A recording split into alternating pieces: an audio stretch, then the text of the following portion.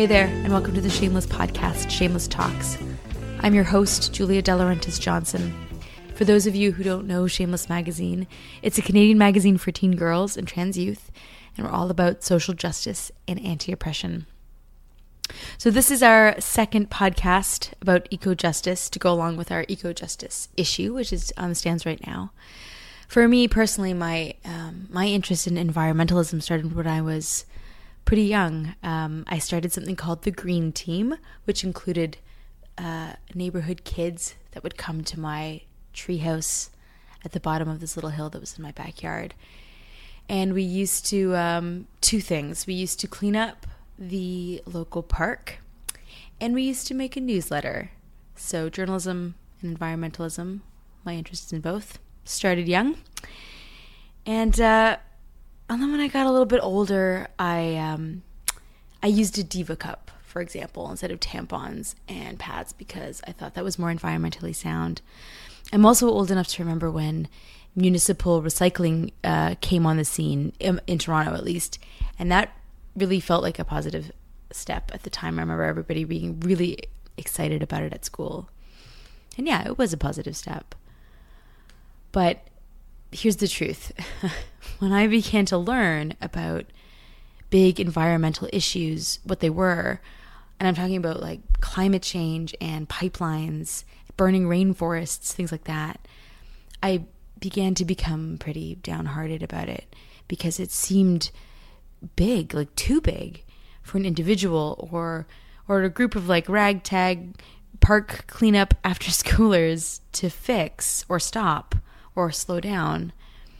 And then much later, when I learned about environmental justice and how environmental justice is a social system, just like race or class or gender.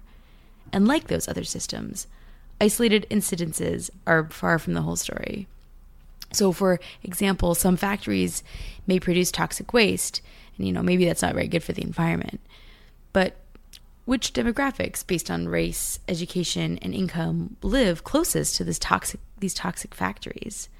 A recent study found that people of color are exposed to 38% more of outdoor nitrogen dioxide, which is a byproduct found in vehicle exhaust and fossil fuel-fired power plants, which experts say can be a key driver of heart disease and other health problems.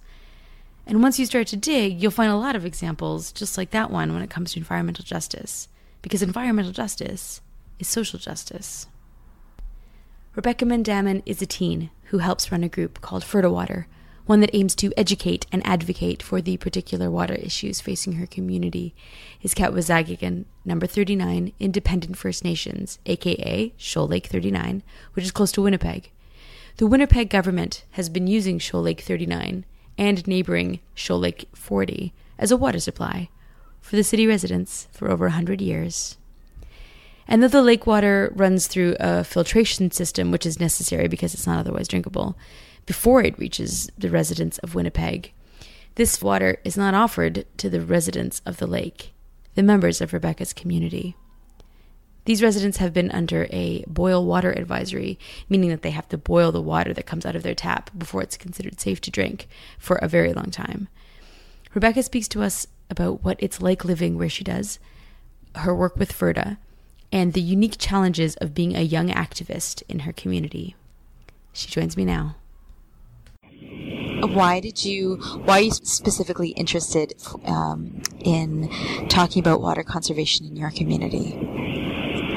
Well, I know it's not necessarily water conservation, but it's more like having clean drinking water and stuff like that, because we have our lake a long time ago. We always hear like our ancestors and stuff, like our elders, they'll always talk to us and say, oh, when we were kids, we could stand on the dock and we could look straight down to the bottom of the water. And now that's not even possible now. But what does it look like now? It's just like green. You can't see anything. Mm-hmm. So, and then the connection is a little bit different, and it's kind of hard to explain when we talk about water. So it's like sometimes whenever we're giving presentations to non-Indigenous peoples, they don't really see it on the same level as we do. It's more like on a sacred and spirituality type thing.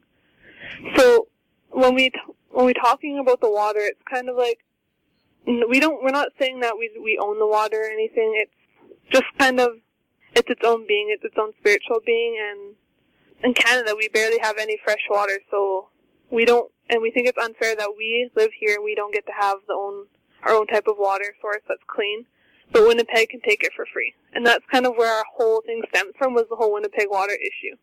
So can you tell me a little bit about the history of what it was that happened with Winnipeg and these water reserves?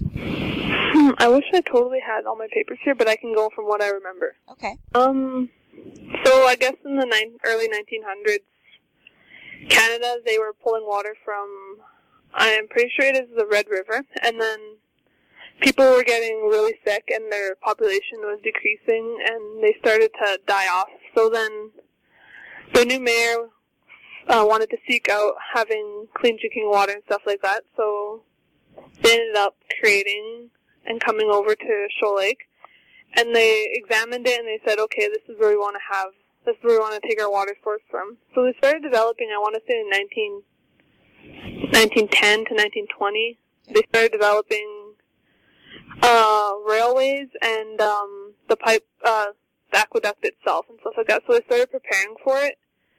And around that time, they also, what we call Ash Rapids here, is they blew it up. So like the flow was wider and faster, so they could get more water, because the way the water levels were pretty bad.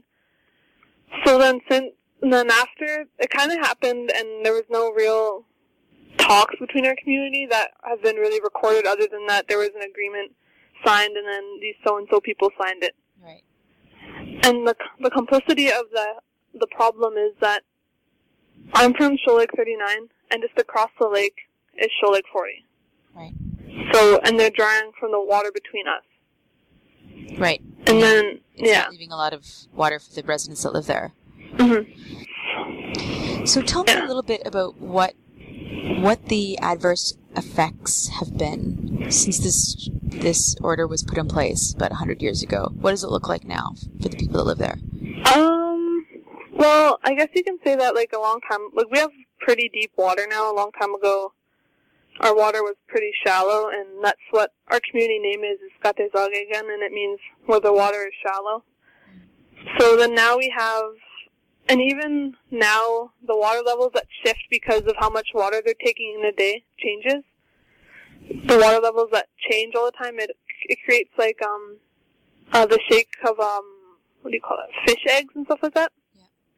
So then when the fish eggs are being shaken, they're not spawning properly, and the way the fish mind works is they're going to keep going as long as they've been like programmed in their body to go, because that's like the way their genetics work. So they're going to keep going there to spawn. Right. Okay, can you tell me a little bit about what it is that you and the other members of FRDA do or talk about when you get together? Well, right now, like as of now, this summer we're really looking at kind of making it like right into the community type stuff. So we've looked at, right now we're helping sustain a greenhouse in our own community and stuff like that. And we also want to we're seeking funding for like a tree nursery and stuff like that, because in our community we just had a forest fire and a lot of our trees have died, and we're also running out of birch trees. Oh, so you don't just work specifically concentrate on water? No, we also do like environmental. We just kind of like fly through the environmental scheme of things. Right. Okay. Can you tell me about a time that was like an especially proud victory of FRDA Water? Or something that you're just really proud of that you guys have done? Well, I guess it actually goes back to when I was like 12 years old. It was really what started for me personally, and like my friends, like kind of what really opened up the connection for us and stuff like that to the land. Is I want to say 4 years ago we did a water walk from our community to Winnipeg on what's it called? Legislative Building. We did a water walk there, and we walked for 3.5 days, and then we were able to well, sadly enough, the mayor himself wouldn't come out to greet us when we finished our water walk with other people. Why not? Did you ever get a... I guess I don't know, maybe he was just busy or he didn't want to come out. Okay. So you didn't get a specific reason from them? No. But his spokesperson came out. Right. So we talked to them and we presented them with some water straight from our lake, and we also presented them with staff, I'm pretty sure it was. So then And why did you present those things? Well, the water, we blessed the water before we took it, and it was kind of like, it was supposed to symbolize that this is the water we're going to give you for free, and we don't want you to take any more water for free. Right. And the staff was just like, okay, so we walked and we took it on our journey, and here's this for you because you didn't join us on the journey. Okay. So, following the walk we had, I don't know why I did it. To be honest, it's kind of like, it just kind of happened. I decided, like, okay, Dad, can you let me speak at the podium in front of hundreds of people? So then my uncle and my dad were like, yeah, sure, go ahead. And I ended up speaking, and I had no recall of what I said, but there was, like, tons of people there, and there was lots of news reporters. And then that was kind of, like, the moment where it was like, wow, I really like doing this, and I actually feel like this is what I want to do. And then... What was it about that you think turned that on in you? I think it was just, like, the way I had the reaction from my people, and they weren't even the children, it was the adults and the fact that they supported me really, really changed the way I looked at things, because I always saw myself on the bottom scale of the way that things worked in the community because I was young. Yeah. And then they held me up in high regard, so it kind of changed the way I looked at things. I said, and it kind of changed, like, wow, the kids really do have a say in what things that happen around here. Yeah. Wow. So can you tell me a little bit on that tip, kind of the reaction that you've been getting both in your community or the people that Fer de Water speaks to? Can you give me a little taste of what some of the reactions have been? Well, I'm not sure if you're familiar with Grassy Narrows First Nation and their mercury logging issues. No. No? Okay, well, they have, like, a huge mercury and logging issue in their community, and they're about maybe, like, 2 hours from us, and we've worked... Do you mean that they have too much mercury in their water? Yeah, and that comes from logging. Okay.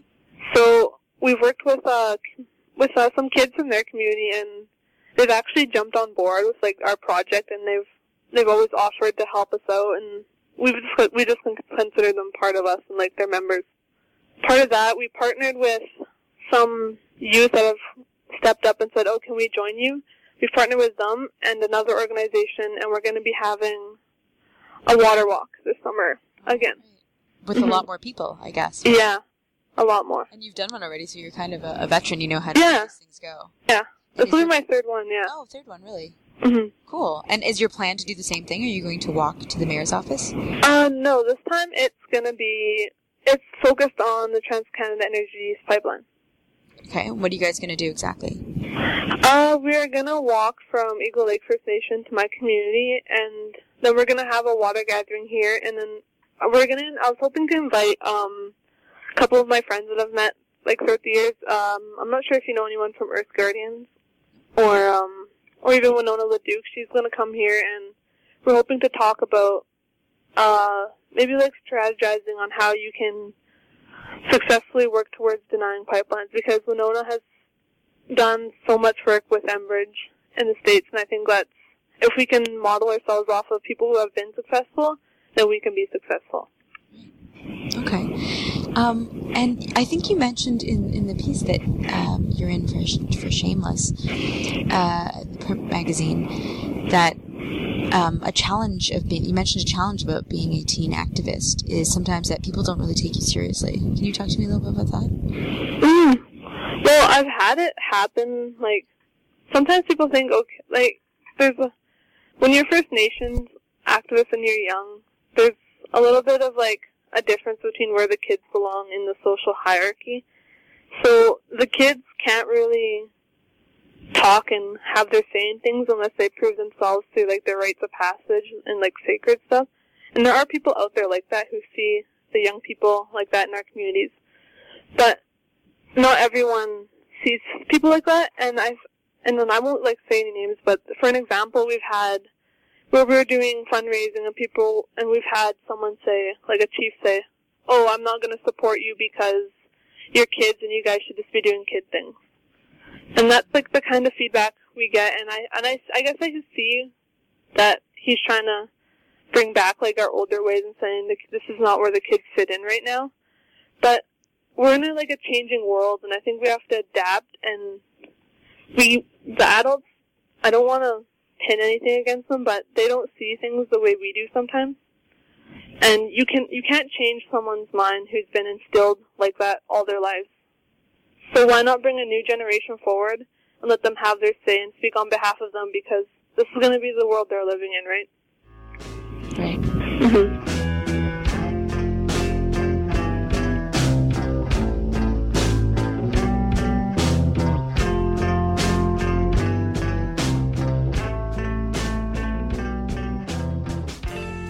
Mariah Griffin-Angus is a toxics coordinator at Environmental Defense, an environmental action organization that works to challenge and inspire change in governments, businesses, and individuals. She speaks to us about toxins found in self-care products and how the labels that read natural or plant-derived or organic on your sunscreen, shampoo, and face wash don't necessarily mean that they aren't full of toxins. What do they really mean, she asks. And she speaks on how Canadian consumers deserve to know exactly what's in the products that they buy and how much of it exactly is in fact toxic. Here's Mariah. So Mariah, you study toxicity levels in a lot of things, including toxins found in self-care products like shampoo and deodorant and makeup, that kind of thing. What are some of the more surprising things you found when you started to test those things? Well, a couple years ago, we did a study on cord blood in babies, newborn infants, just to see what was happening with infants. You know, before they're born, are they being exposed to chemicals in everyday life? Yeah. And we found babies were being born pre-polluted. So, for instance, exposure to bisphenol A, which is a chemical commonly found in plastics and water bottles.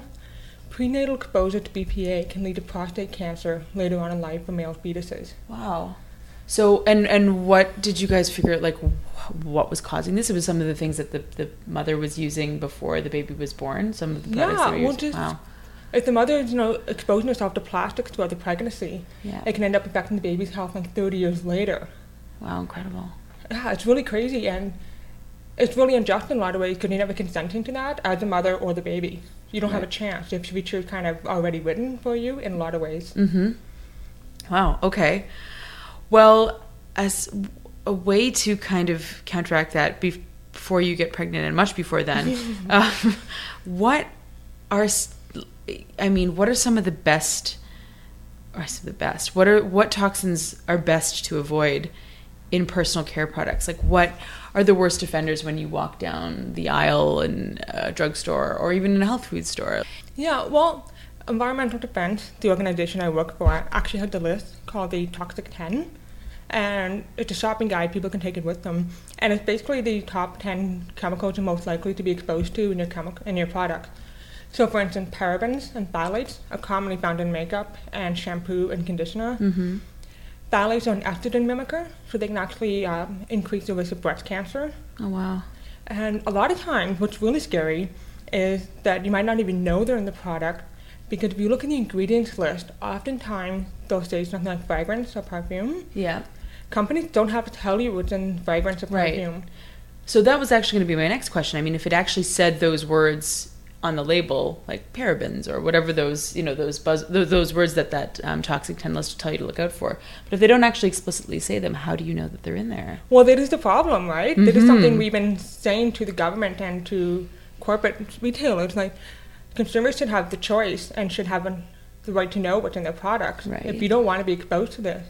For instance, if you have a high risk of breast cancer in your family, or if you just think that it's weird to have any chemical products, then there's no way to avoid it. Mm-hmm.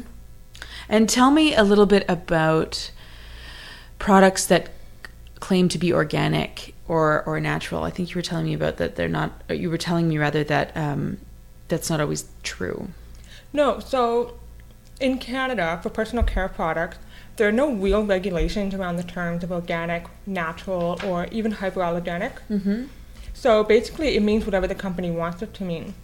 So organic can mean partially organic. Organic can mean however the company wants it to mean. Right. So you're buying a product and you think it's safe for you, but unless it says certified organic somewhere, it's probably not. So it's certified organic are the words you need to look for, not just organic. Yeah. Right. It's kind of like with food, I think, right? Up until very recently, we had that symbol with that's the maple leaf that looks over the rolling hills, kind of like a sun. Yeah. And that's the symbol to let consumers know that it is, in fact, at least a certain percentage of organic that's like over 90%, I think it is, Yeah, or at right? least a certain threshold. A threshold, right. So it's not just the word organic you have to look for, but you have to look for certified organic or that a particular seal.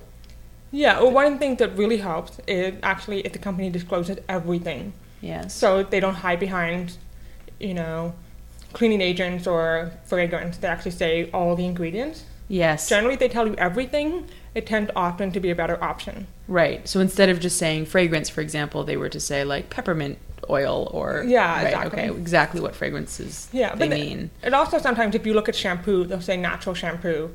You're kind of like, well, what is natural shampoo? Right. What is natural shampoo? Shampoo isn't really a natural thing to begin with. Right. Or even plant-derived. Like Right. poison ivy is plant-derived, but you wouldn't want that on your body. Right. Good point. Poison ivy is plant derived. Yeah, but they use these words because they sound good. So even Yeah. if it is plant-derived, doesn't necessarily mean... It sounds like a present from Mother Nature in a Yeah, bottle. but almost everything Who wouldn't originally like comes that? from nature, but it gets, changed in the lab, which is fine. Yeah. Sometimes it's totally safe. Yes. But if you don't know, then that's the problem. Do you have a list or like a few examples of some really terrible offenders out there, like things like to really avoid? In terms of companies? Yeah, like products. I don't know.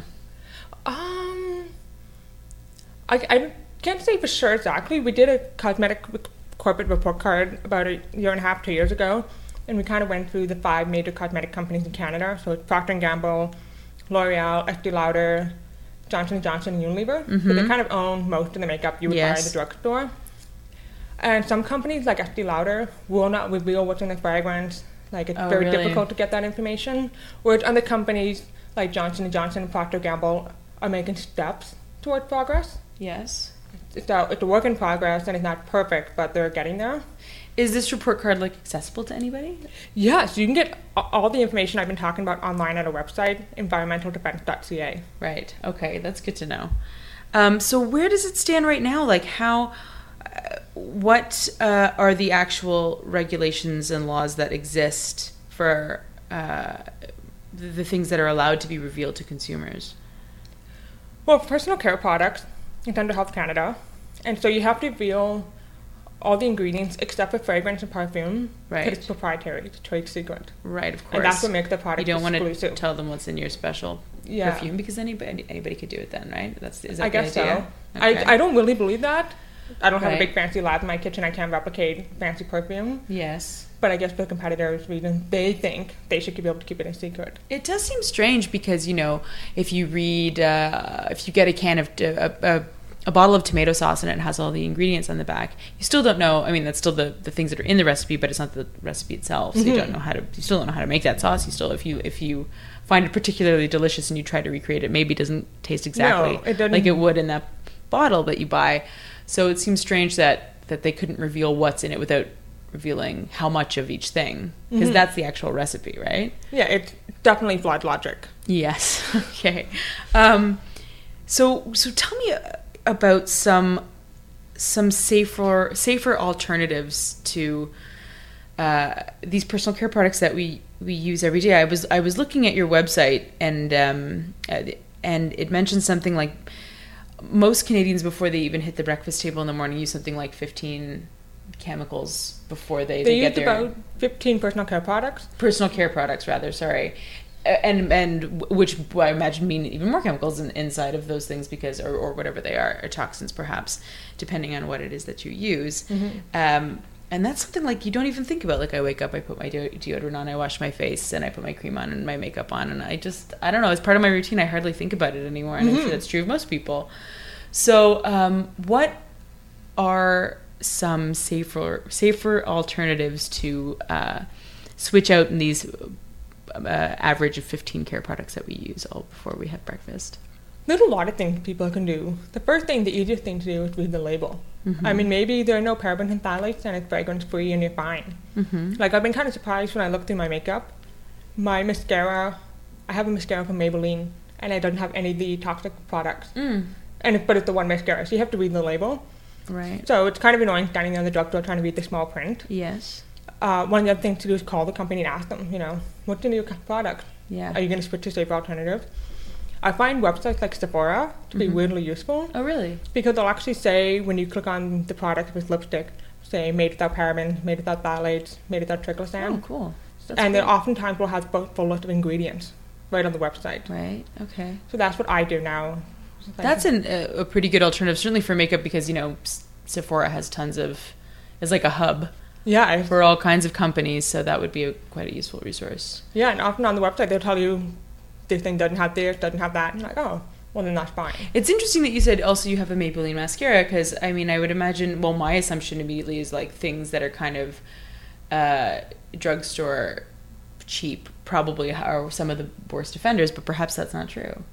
No, I find now when I go shopping, it's really touch and go. You have kind of no idea what to expect, and it's changing all the time. Okay. Companies are often reformulating, but there is a huge pressure, so companies are realizing that consumers want safe makeup. Yeah. But that's not too much to ask for, I don't think.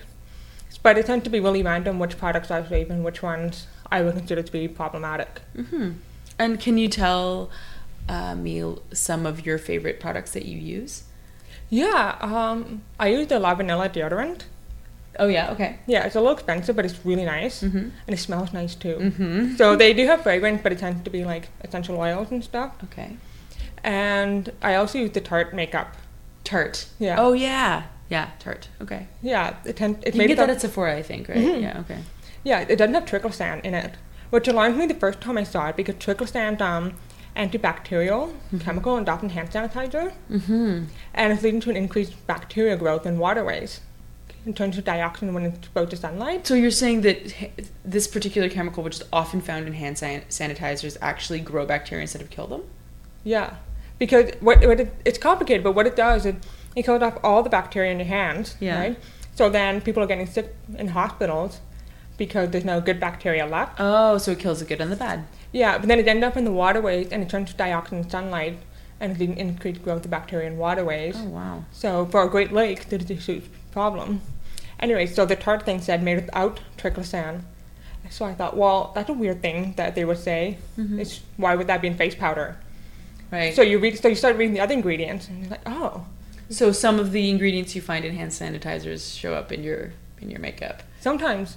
And kill the good bacteria along with the bad. Yeah, so oftentimes they tend to put it in like face wash for people with skin problems. But that's not really a good thing either. Right. Like bacteria. Like people who break out, you mean? Is that what you mean? Right, okay. Like bacteria is not all bad. Right, of course. No. Do you have a tip on something that you could use if you did have bad skin? I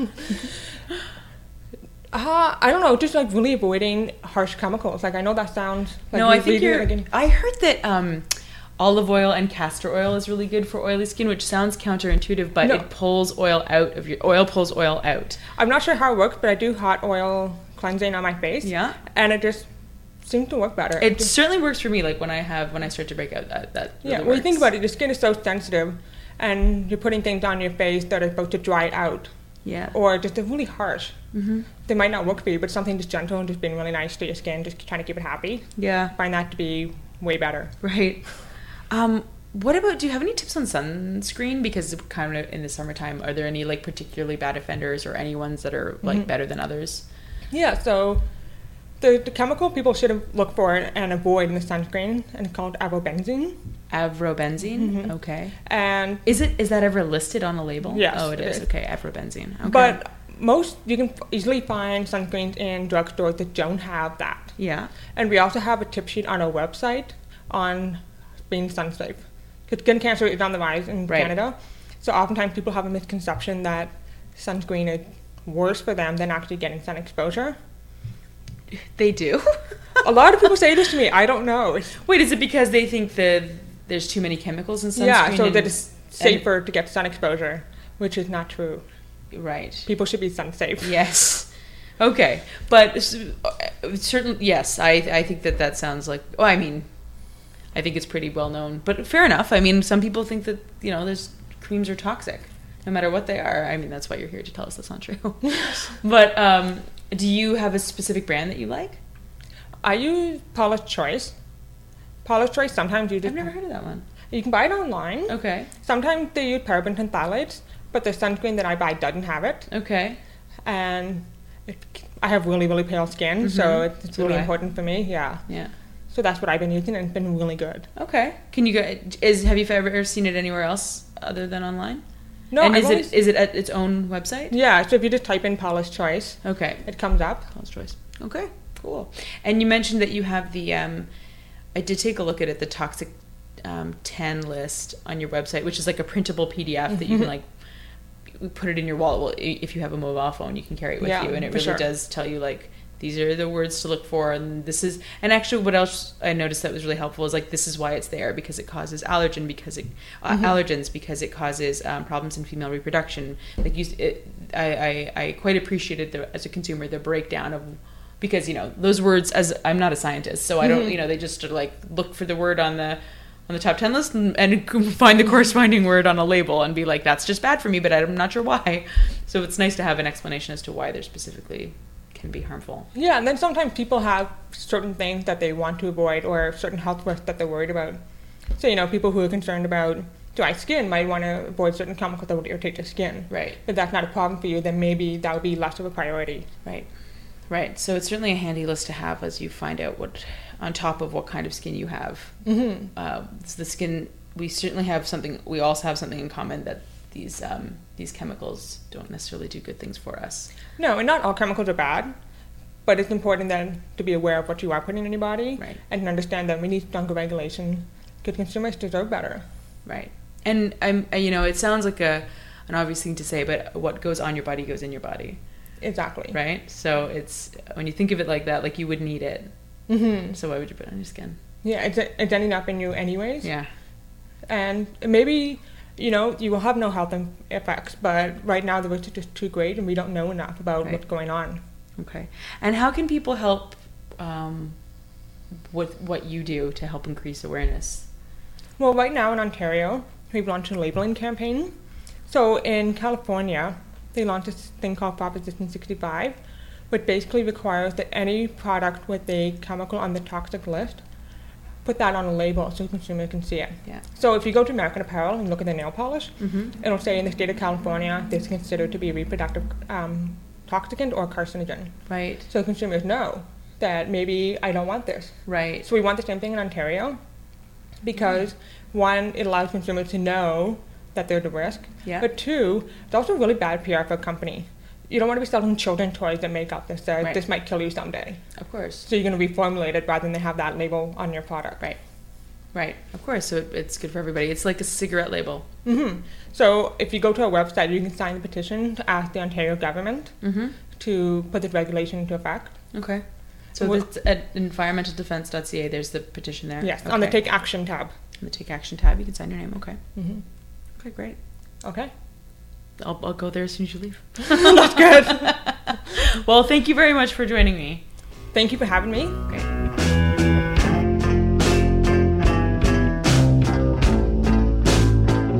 Okay, that's it. We hope you enjoyed it. Our issue on environmental justice is on the stands now, and in it we tackle classism and environmentalism, decoding how the media discusses the pipeline, how to build your own rain barrel, and that's just a taste. So go pick up a copy, won't you? And also, let me just tell you about Hall of Shameless. So Shameless has no corporate backers, incredibly, and we want to keep it that way. We're an independent magazine, and that means that Shameless has the freedom to fulfill our mandate of creating content that empowers youth to be curious, to be brave, to think critically and creatively, and to trust themselves. Trust yourselves, peeps. And with your help, we can make Shameless sustainable. So for a small monthly donation, and we really do mean small, like the price of one fancy coffee or one trip to the movies, you will receive an ongoing subscription to Shameless and free entry to all of our events. And more importantly, you will be an integral part of ensuring that Shameless continues to bring a much needed voice to young women and trans youth across Canada. So please check it out at www.shamelessmag.com. There's a little header, it says Holla Shameless. Click that, and there you are. Our theme song is by Superlion, and you can check out their album on their Bandcamp page. Okay, everyone, thanks so much for joining us. We hope you liked it, and we're going to see you next time. Take care.